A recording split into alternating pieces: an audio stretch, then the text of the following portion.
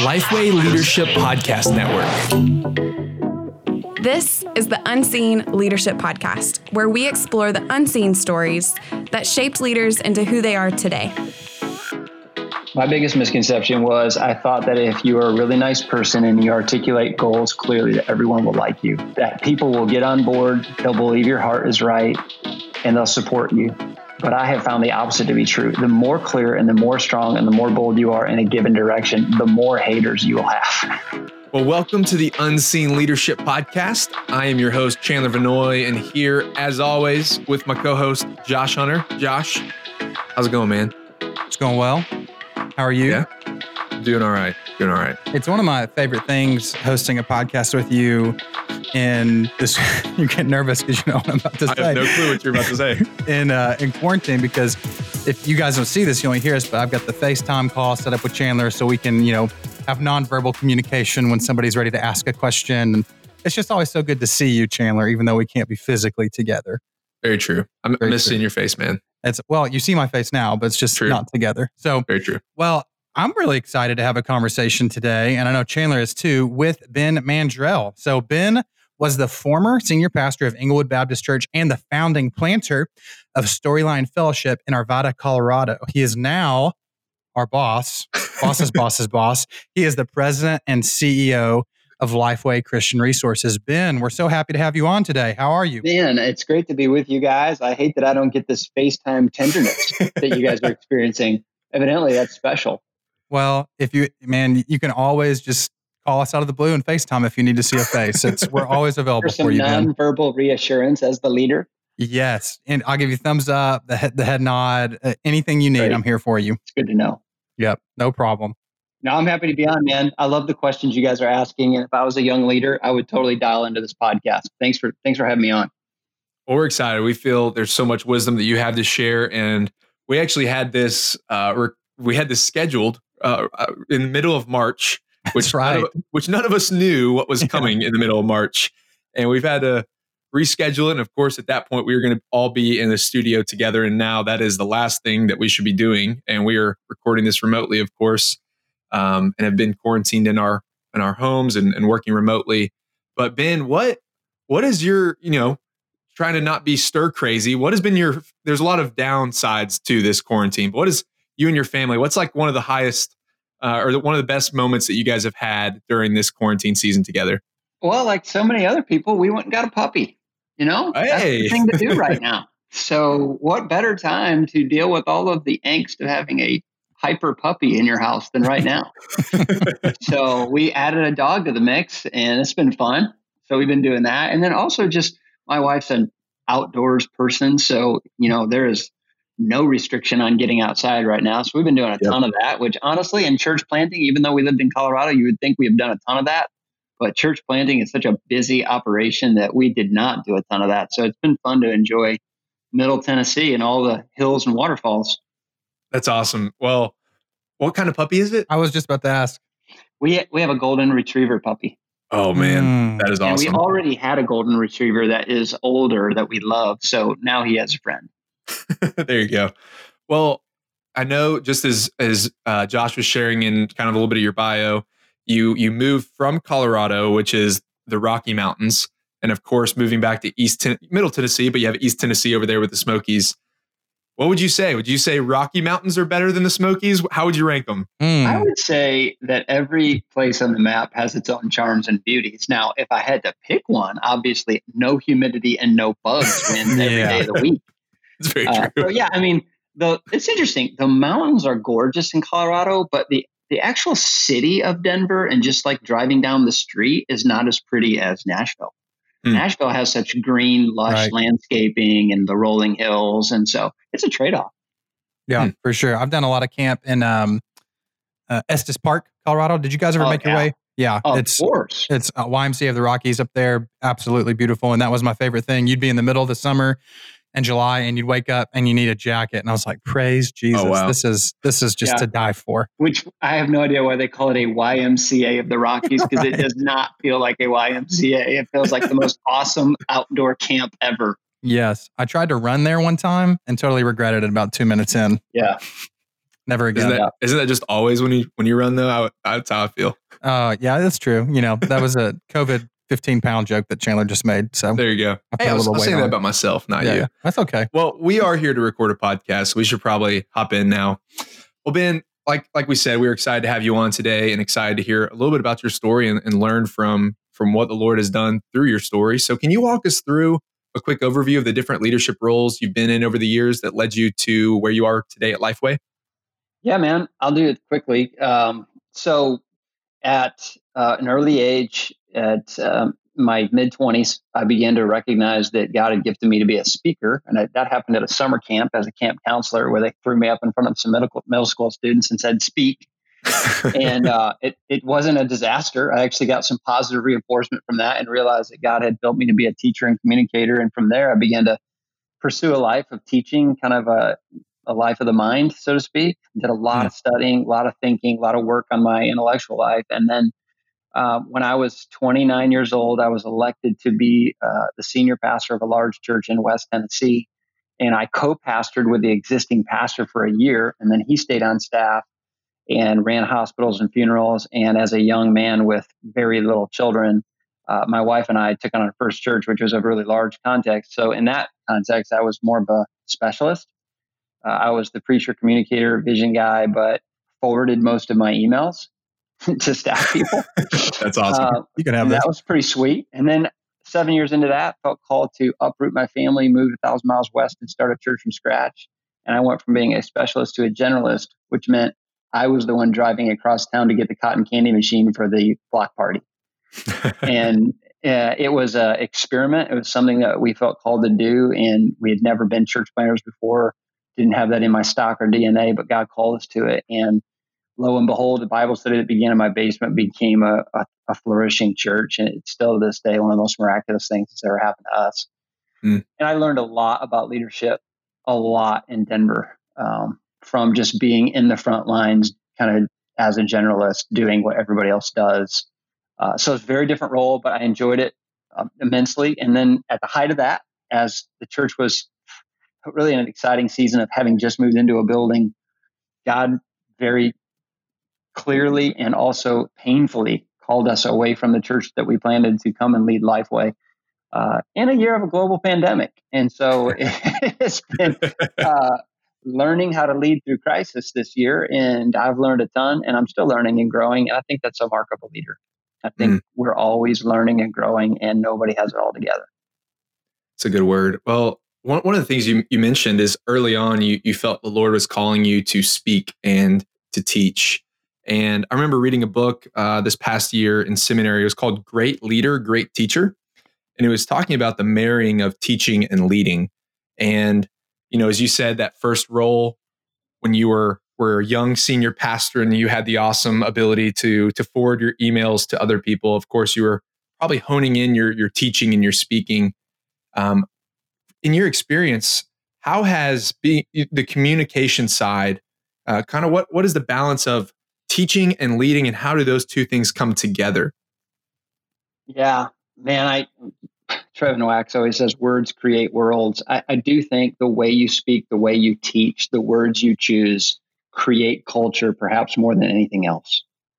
Now, that assumes that your behavior matches your words, which it doesn't always. But the way you articulate vision, mission, passion, that sets the tone for the entire organization.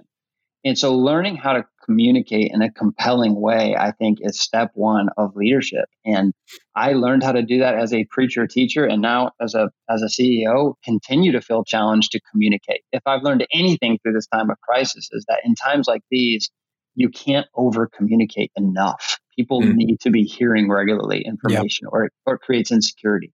So I think clear communication and articulation of the direction is step one that you got to learn in leadership, no matter what level you lead on.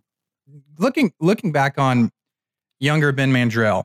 Okay, so you're going back not too many years. Not saying that you're old, Ben, but not too many years. But you're going back and looking in the past, and tell us about a pivotal moment that you look back on that changed your leadership and maybe even your life, but more specifically the way you led or realizing when you were a leader, things like that. Yeah, this is going to probably surprise you, but I remember the moment in Denver when my unchurched neighbors actually showed up at church. Mm. At that moment, my whole world began to shift in the way I communicated. It wasn't just communicating now to my church members who hopefully brought an unchurched friend to church. I was talking to the guy who lived 12 feet from my house, who had no vocabulary of the gospel, no background with the Bible.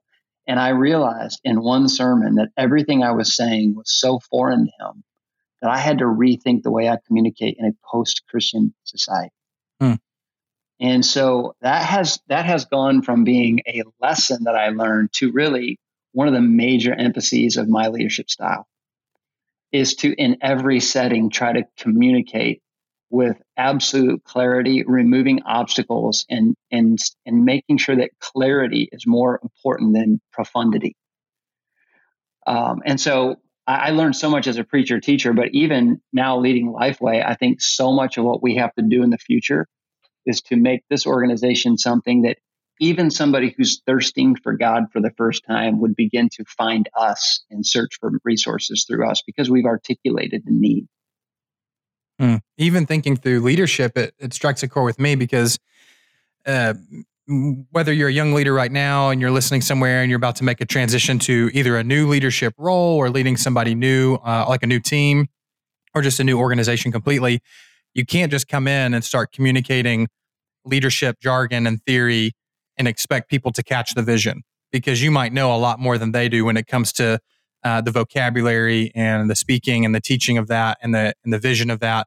You've really got to make it simple and create clarity within that language. And I feel like you've done a great job with that at Lifeway. You can't just assume people are going to catch on to what you're communicating. You have to really make sure they're going to catch on. Yeah, and a big part of that is having your ear to the ground on the questions that are being asked at the ground level, and paying attention to some of those questions. Like one of my favorite things at church was just standing at the new here table and interacting with people who were new and just hearing the questions that they asked and thinking, how do I communicate that more clearly? Because that's an important question. And so I think we run past the important questions because we want to answer the questions we want to answer when they're not always the same questions that people are asking. So it's true in preaching, but it's also true in all organizational leadership. Yeah. What would you say to the young leaders listening right now? There's not necessarily a new here kiosk at, every organization that they're at, but how would you tell them to get to know their people and get their ear to the ground in order to lead their people better? Well, first of all, spend as much time as you can with people that are 4 layers down. Don't assume that the people who are reporting directly to you are giving you all the best information, because they could be far removed from the front lines as well. So, like, for example, my neighbor, like when he started coming to church, I received that information so much more clearly because it was directly from him. And so I think sometimes, I understand the importance of delegation and having chains of command for decision making and all that, but there has to be some time on the calendar when the leader is spending time with the person who's on the receiving end of the ministry. And so for a pastor, that means time with unchurched people, coffee with skeptics, not just hanging out with church members and deacons. And I think as we become, like in the church world, as we become more churchy, we become less interesting to the unchurched. Well, Ben, another pivotal moment, just hearing your story, is clearly when you and your family left Storyline in Colorado to come to Lifeway. And I know that was a little over a year and a half ago. I guess, it was in the works. The Lord was working in your all's heart and was gearing you all up for that. Can you share a little bit more of that story for those listening, of what that looked like for the Lord to uproot you from the church that you all planted and to come to Lifeway, and some of the lessons that you've learned along the way? Yeah, man. Well, I think if you read your Bible, you see very clearly that sometimes God calls you to a place that you have your heart's desire is to go to that place. And you've been dreaming and thinking about going there, and God confirms. Think about Nehemiah, who wanted to go build that wall, and then God opened the door to do it. Those are the easiest calling moments because God put it on your heart long before he created the opportunity. But then there's other calling moments like the one at Lifeway where it wasn't on our hearts to leave Colorado. It was not on our radars at all. It was very abrupt, but it was very clear. that's a burning bush moment where you're like, wow, I don't want to leave Midian. I want to stay here. I don't want to go back to Egypt. Yeah. And so, not to compare Lifeway to Egypt, but it was not the place that I had thought I was going or headed. I thought I was going to live as a Western church planting, multiplying pastor for the rest of my life. And I had already announced to my church that I was going to be buried next to Buffalo Bill up in the mountains. But one thing I've learned through that is, man, be very careful what you tell people you're going to be doing 5 years from now or 10 years from now. God knows, you don't know. In his heart, a man plans his course, but the Lord determines his steps. Proverbs 16:9. So when I got the call from the search team, I was A, shocked, B, flattered that they would even consider me, because I have, I just wondered, like, what about my life would be appealing to a search team? And then C, just fear, like a lot of fear, because the relationships that I had grown to prize the most were right there in those mountains. And God was going to call me away from my favorite people to go up to a place to do a task that I did not feel equipped for. And yet, as I read the New Testament, that's exactly what Jesus does. He continues to call us out of the boat, under the water, and it's scary. And so, it was scary to leave and come back to Tennessee. I feel more like a missionary in Tennessee than I did in Denver. And so it's emotionally hard for us, but we're adapting. And we think that part of the role of calling is to adapt to where God has called you, bloom where you're planted, and lead strong, which is what we're trying to do. Yeah, Haley and I we've walked through several transitions in the past few years, and one common theme with those transitions is pain, right? And there's even though the transition is good, and God has maybe calling you to a transition, and you're going through it, it doesn't mean that it's not going to be painful. And what is painful for us, many times God really intends for good. And I think Hebrews, what pain are we willing to endure to get the joy set before us? Hebrews 12:2, right?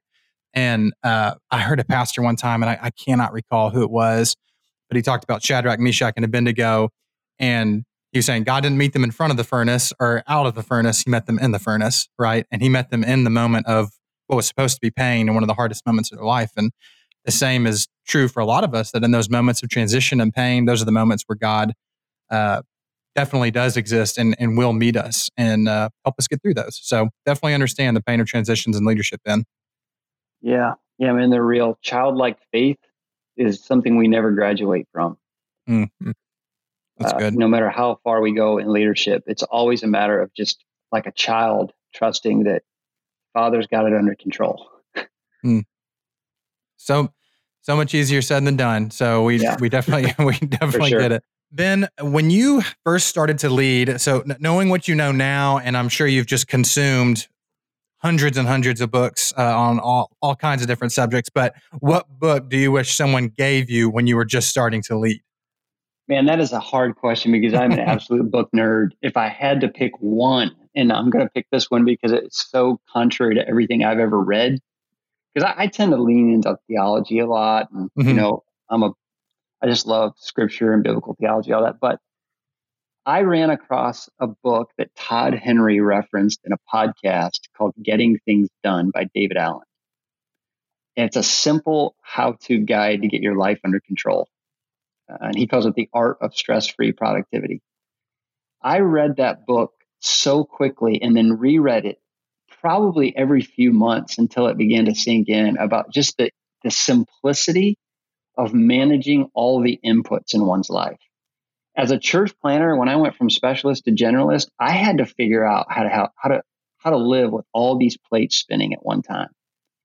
And I learned so much from reading that book and the podcast that came along with it that I think it should be every seminary student should have to read that book, because at the end of the day, you are, as a leader, expected to do more than preach. You have to execute on a lot of projects all at once.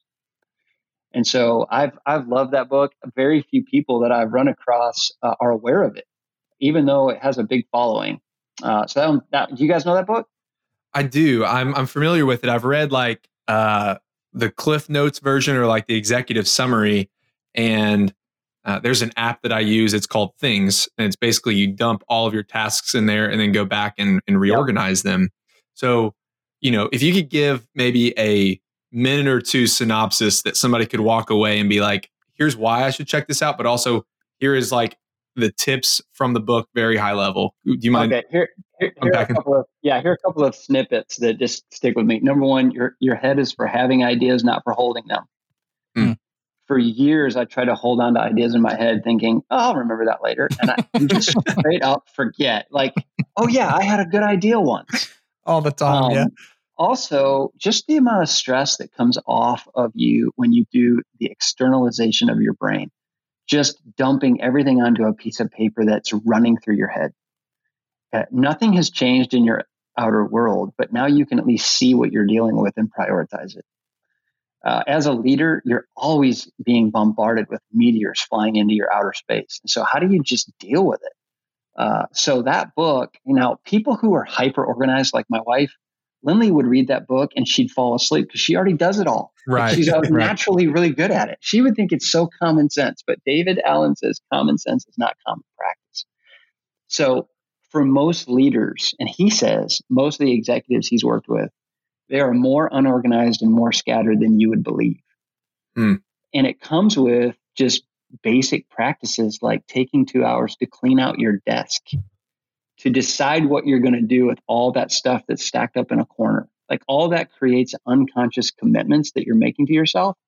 I'm going to fix this. I'm going to do something about this. And the longer it goes on, it creates stress and drag on their system. And I realized over the years that I've created a lot of unnecessary drag on my system because I don't stop to review everything going on and then deal with it. Mm. And so, the one thing I would say is that the absolute most important part of the methodology is scheduling an appointment with yourself every week called the weekly review, where you just spend a couple of hours getting clean and clear and looking ahead at the next week. That's a practice that has tremendously helped me. And when I haven't done it, because there have been seasons where I've fallen off, you feel it. That's so practical. I'm sitting here thinking, man, I need to slow down, just kind of organize that, get everything organized. Because there are times, and you mentioned this, that some leaders, it's just like they're unorganized. And it is funny. You can meet leaders and some of the best ones that you can follow. And then all of a sudden you kind of hear about their organization. You're like, you almost feel relieved because you're like, okay, I don't have it all put together either. Yeah. But what I'm hearing you saying is, no, you should, especially for young leaders, take the time now to create the habit of, organizing how you get things done. And even what you said, there'd be so often, what'd you say your head is for? What'd you say for that? Your head is for having ideas, not for holding them. Yeah. And just how many times you would forget to write something down or give yourself a to-do for that. And then you forget it. And 2 weeks later, just that cycle keeps coming. So just so practical there. The Siri reminder app is so it's amazing. I can't tell you how often I use it. It's amazing. Yes. My team's going to listen whenever this podcast airs. I'm going to be getting this book in the mail if my team listens to it for sure. There you go. Well, Ben, what was your biggest misconception as a young leader?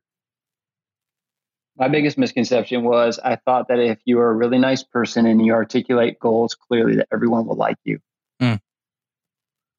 That people will get on board, they'll believe your heart is right, and they'll support you. But I have found the opposite to be true. The more clear and the more strong and the more bold you are in a given direction, the more haters you will have. And you just have to learn to live with that reality. It's true in church life. It's true in leadership life that if you're a passive, weak, middle of the road leader, you're still going to get beat up. I think it was Margaret Thatcher that said, if you stand in the middle of the road, you get hit by the traffic on both sides. That's good. So as a leader, early on, I thought if I would just smile enough and be winsome enough and make sure I report in and check in, that people would always give me the benefit of doubt and they'd line up and follow. And that just hasn't been true. That was naive for me to believe that. It makes a lot of sense. I think of Galatians, and I can't recall the chapter and verse, but you cannot serve two masters, right? You cannot serve man and God. You cannot serve two masters. And I think about that middle of the road quote you just said, super, super wise. As a leader, living with your decisions could be difficult, but there's always going to be somebody in the building that is not going to want to get on that bus that you're driving. And that's okay. That's okay as a leader. but it doesn't make it not painful because you want people to get on the bus. Like you want people to follow and you want people to ride with you, but sometimes it doesn't happen. And tell me, like, through that, what has been an experience that you had with that as a young leader? Like, what was one of the first moments that you realized, oh man, this is not working? Was like there an example that you're willing to share with us? Yeah, I'll give an example. Early on in my pastoral leadership, I was personally dealing with a health challenge. And the church didn't know about it, but I have a history of thyroid issues in my family, and it started showing up in my life in my early 30s, and it was creating severe fatigue, and I'd never gotten tested. And so before I got tested, what was going on with me is I was really tired all the time. And one Sunday night in front of the church, I just asked for prayer because I was struggling physically and felt really tired and exhausted all the time. And I felt like in that moment of transparency as a pastor, what I was doing is I was just really inviting people in and showing that I was a human being. Yeah. Well, there were some people who heard that who felt like I was whining, that other people had harder jobs than me. And I only really worked Sundays and Wednesdays anyway. And so, that whole mentality. And I learned early on that you have to be really careful how much you open up and where. I think good leaders are transparent, but they're also very careful about where they're transparent, how they're transparent, what level of communication. That would have been a totally appropriate thing for me to say to my leadership team. But not everybody can handle all the information. And so I think when it comes to leading, we have to be really careful about perceptions, and you're always managing perception. That's really good. And just thinking of emotional intelligence, I mean, a lot of times you have to learn that who can I share what with? And right. Unfortunately, that comes through experience. And it comes from making the mistakes. And we all the mistakes or the experience of mistakes, unfortunately. Yeah, I'll never say that again. I mean, how many of us have ever tweeted something that, well, I'm going to delete that one real quick and I'll never say that again. Right. That's that Craig Rochelle quote. You don't have to say everything that's true. Just make sure everything you say is true. True. It's like really critically thinking through, hey, vulnerability is really healthy and it's really good to have with a leader, but maybe not in front of everybody always. Right. Let's think through what we're about to say here. Yeah. Well, and I mean, at the season we're in right now, Lifeway. I mean, I want people to see me as a human being who is, wrestling with the realities of the pandemic like everybody else. But I also understand that a lot of people are looking to me for leadership, and it wouldn't be good for me to grab a tissue and just cry the whole time. Right. Like there's a sense of responsibility I have to man up, stand up, and be strong, even when on days when I feel weak. And we all, as leaders, have days where we just feel emotionally weak. It's just how it goes. I mean, once again, if you ever need to FaceTime me and Chandler, the nonverbal, like there's a virtual shoulder to cry. Yeah, there's a virtual shoulder to cry on. That's awesome. Well, Ben, one of the things you mentioned in your story was that you took over a larger sized church at the age of, was it 29? Is that correct? That's right. So all of a sudden you've got to build credibility with a lot of people who are older than you. You're leading in that capacity.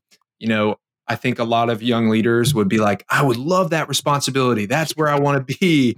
But you've lived it. And I'm sure that there is a lot of lessons that you've learned there and wisdom that you would share with a 29-year-old going into that position again. So what was it like leading at 29 and leading up to a congregation that is filled with many people who are older than you? Man, couple things. I learned this too late in life, but someone told me once in leadership, don't be overconfident about what you can accomplish in a year, and don't be underconfident about what you can accomplish in 5 years. And when you're taking over an organization that has long history, that is very, very true. In church planting, that was not true. I could steer that thing like a speedboat. We could turn fast. Yeah. But when you're dealing with emotional attachment to past programs and people and personalities, it takes time and wisdom to turn that ship slowly. And so, 65-year-old church with a pastor that's been there 23 years, and 48 deacons, and, a long list of Sunday school teachers that were far older than me. God gave me the grace to just not feel like I had to change it all overnight. Of course, at that time, I was emerging as a preacher, and I was really most passionate about preaching and teaching. And, I tell guys this all the time. When you come into a setting like that, like just preach well for a year and leave things alone if you can. Just preach well for a year. And so, we talked earlier about leading and teaching. So much of leading is just teaching effectively. And so that was really a great experience for me because the church was overall healthy and did not need rapid change. It just needed stability. So that was a blessing for me to be able to do that in my first pastorate. A lot of guys don't have that blessing. They walk into a setting where things have to change quickly or the church is going down. Yeah. That was not the case for me. So when you talked about, it takes wisdom to turn the ship slowly, which I completely agree with. But what's the opposite side of that for a young leader stepping into an organization that's been established and they see 1,000 things, right? So I'm sure when you stepped in Lifeway, you could see a lot of things. You're like, we definitely need to tackle this and we definitely need to create change here. But somebody steps in and they immediately start trying to just a hard right. I mean, very quickly. Why is that bad? Or why could it be bad? Maybe that's a better way to ask it. I think it just misunderstands the human condition. I mean, we can't help but love tradition. We just do. We love the way things used to be. We also remember the past with rose-colored glasses. We look back on the past, even your past, certain seasons of your life, and you tend to remember the really great stuff, but then you forget all the struggle, challenge, and the hard things and the day-to-day. And so people tend to remember, they have revisionist history. And so they look back and they think, why can't we just keep it the way it was? It was great then. Well, if it was great then, why are we in the situation we're in now? And so I'm talking about a church setting. I'm not talking about Lifeway. So going into a church setting, you look back and you think, gosh, if it was so great, then why did God call me with a heart to change things? So I think a lot of it just is also just being patient with people to adjust to your leadership style. It just takes people a while to kind of recalibrate. And I don't think a lot of guys give people enough time to do that. Now, if you're in crisis, you don't have a choice. You just have to hit the gas on change and you push it and you hope people will come along. Yeah, when you were talking there, I was just thinking COVID has sped all that up, right? You don't have the time to wait. You've got to, and churches are trying to get back to meeting again, and there's so many of us, and I'm sure even the three of us would say, I just want to meet. I just want to meet with my church again in person, just like it was. And it's like, well, we can't right now, and change is happening. But like you said, we hold tight to those things, and it's when those things are taken away, it's very hard. So, yeah. I agree. I think COVID is a time where people are pressing the gas on change because they can and they should. Yeah. And, it's time to rip the Band-Aid off on things and make the most of this opportunity to reframe the future because the church or the organizations on the other side of COVID, it's all going to look and feel different. We know that. Mm-hmm. And so we better get ahead of it. Yep. Well, Ben, let's move to the quick hitter questions here. And these are just short 1-minute answers, and we'll get started with this one. This is a pre-COVID question. What is your ideal daily routine? So what time do you wake up, get into the office, all that good stuff? That's a great question. So there's the routine that I prefer, and then there's the routine that works with my family. Okay? Yeah. So if it were just me, I would be up at the crack of dawn, 4 a.m. I love early mornings before the world is at work. Reading, thinking, studying, getting ahead of the day. I like to do most of my creative work in the mornings before lunchtime, and then maybe meet somebody for lunch or have a phone call at lunch. And then after lunch, I feel more administrative. I feel like my brain is on the back end of productivity. So conversations that are important but feel less heavy, I think, are better for the afternoon. Creative stuff just drains you. And so I would knock off, I'd start work, really early and then finish. I don't know about you guys, but I feel like the hours between 3 and 6 p.m. are normally the hours where I have to just white knuckle it and power through the day. Yep. For sure. Yep. And then at night, I would have dinner, maybe watch a little sports and go to bed at 8:30. But when you have kids that are teenagers, that doesn't happen. So yeah, we stay up a lot later than I would. But we're embracing it, man. We got 4 teenagers in the house and we're going to be empty nesters before you know it. So it's all good. I just have to stay up later and sleep a little later and adjust. Well, there's a book. I don't know if have you read When by Daniel Pink? No, I haven't read that one. It is describing everything that you are walking through of if here's my peak productivity and different people are wired differently. So just an executive summary on it is good. Cause I mean, it's one of those, it could have been a blog post probably, but it's an interesting read. So, that's good. I'm super similar to you, Ben, except my team calls it 2:00, Josh. By 2:00, I start spiraling, and the wing 7 of my Enneagram starts coming out. I just want to have fun. Yeah, I'm done. I'm sure. I can't do this. I can't do this the rest of the day. Well, speaking of Enneagram, what is your favorite personality test? I like Enneagram. I've always been a StrengthsFinder guy, just because I love getting right to the themes of people's strengths. Yeah. And I cut my teeth on that in church planning. We use that a lot with Launch Team and people that we were using. So I've always, I've been a fan of Marcus Buckingham's work and Clifton StrengthsFinder. I love that. I also love Spiritual Pathways by Gary Thomas, Sacred Pathways. I don't know if I've heard of that one. Oh man, really good. If you read his book, Sacred Pathways, it's off the beaten path, but he's identified 9 ways that people connect with God besides just Bible reading and prayer. And you have kind of a love language with God. Every person has one, but this is why some people feel so guilty when you tell them just go read your Bible more, but their love language with God is nature. Yeah. Or being outside. And so he does a great job in this book identifying through church history the 9 different ways to connect with God so you can know kind of your way and not feel, condemned for not being intellectual when you're really an aesthetic. Yeah. So Gary Thomas' Sacred Pathways and Clifton StrengthsFinder have been my 2. But I like Enneagram. Of course, you got to be conversant on Enneagram these days. You just have to. I know, right? What's your Enneagram? And if you have your StrengthsFinders on hand, what are those results? Excuse me. Enneagram, I'm a 7. I'm an enthusiast. I love getting people excited. I'm high I. Challenger is my wing. I like to challenge status quo and get people thinking outside the box, which can make me a critical person also. It's hard for me to walk into a public setting or a public event and not find things wrong with it. Right. Which makes me a terrible pew sitter, by the way. And so that can be very arrogant, by the way, also. StrengthsFinder, I'm a learner, number 1. And that's by far my strongest one. I love learning people. I love learning situations. I love learning through books. I just love learning. So I'm constantly learning, but I'm also an activator. I like to help people figure out how to make something go, and make it move. And so those 2 things were why church planting fit me so well. Yeah. Love it. Well, what's an unusual habit that helps you in your leadership? An unusual habit? That's a really good one. Because one of my favorite things in relationship building is finding the quirks in people. Like everybody's got quirks. Yeah.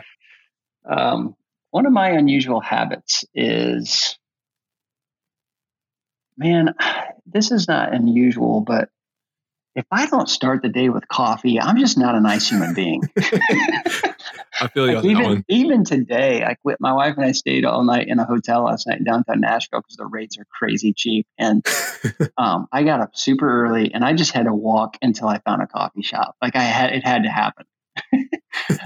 And so I'm a little embarrassed of that because I don't feel like the day starts until coffee is served. And so that's kind of me. No, it's totally fair. I've been in such a strange season of my life because we're in a season of transition, and so with that comes anxiety sometimes. And so I remember one of your huddles. I got to admit something. I don't remember exactly what you were talking about, Ben, but you were talking. But it was great. It was great. I'm sure. It was about like having coffee, like decaf coffee doesn't give you the kick you need. I've been having to drink decaf coffee because it just flares up my anxiety. So I've missed the caffeinated coffee. Oh no! I know, isn't it horrible? But I can't imagine that kind of stuff. I do love coffee. I do too. Well, hey, what's your favorite app on your phone right now? Siri reminders. We've already talked about this. There you go.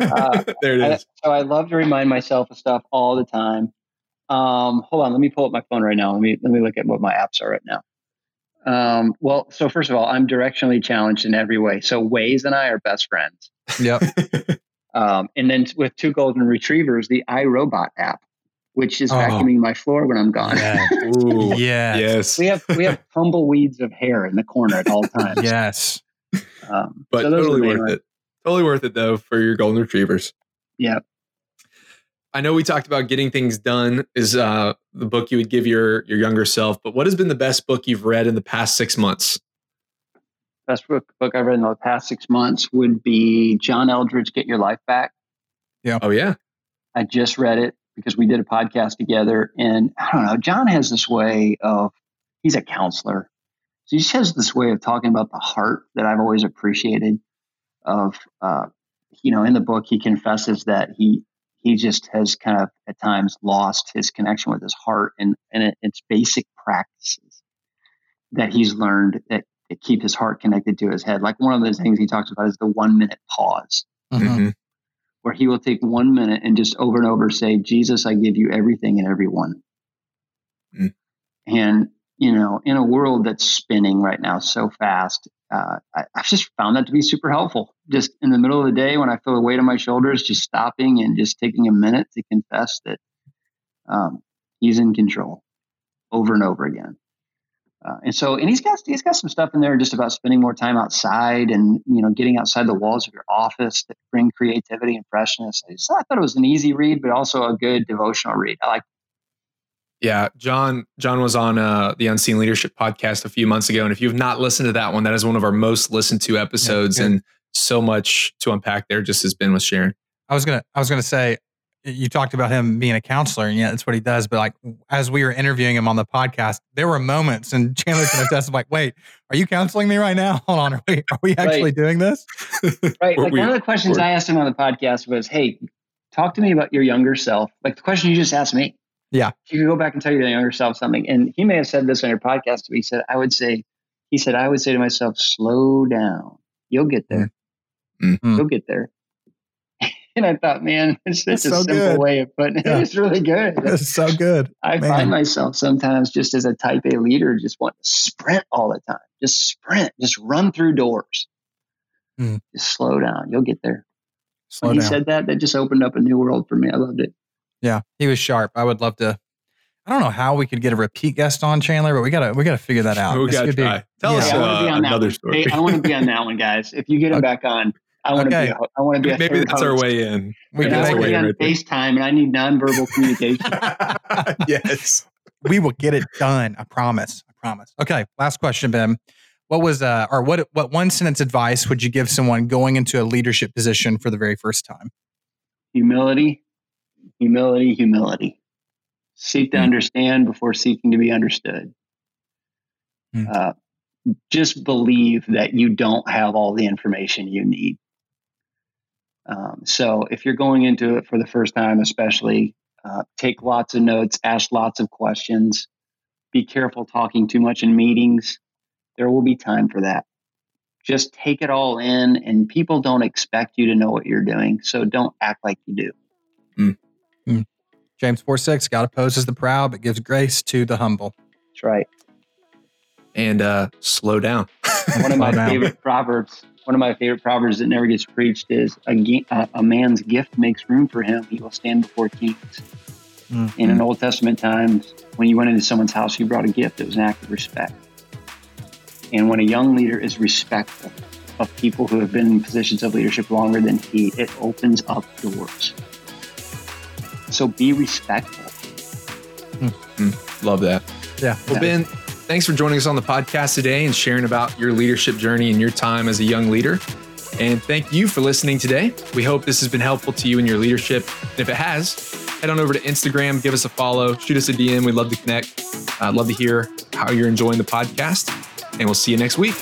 Peace.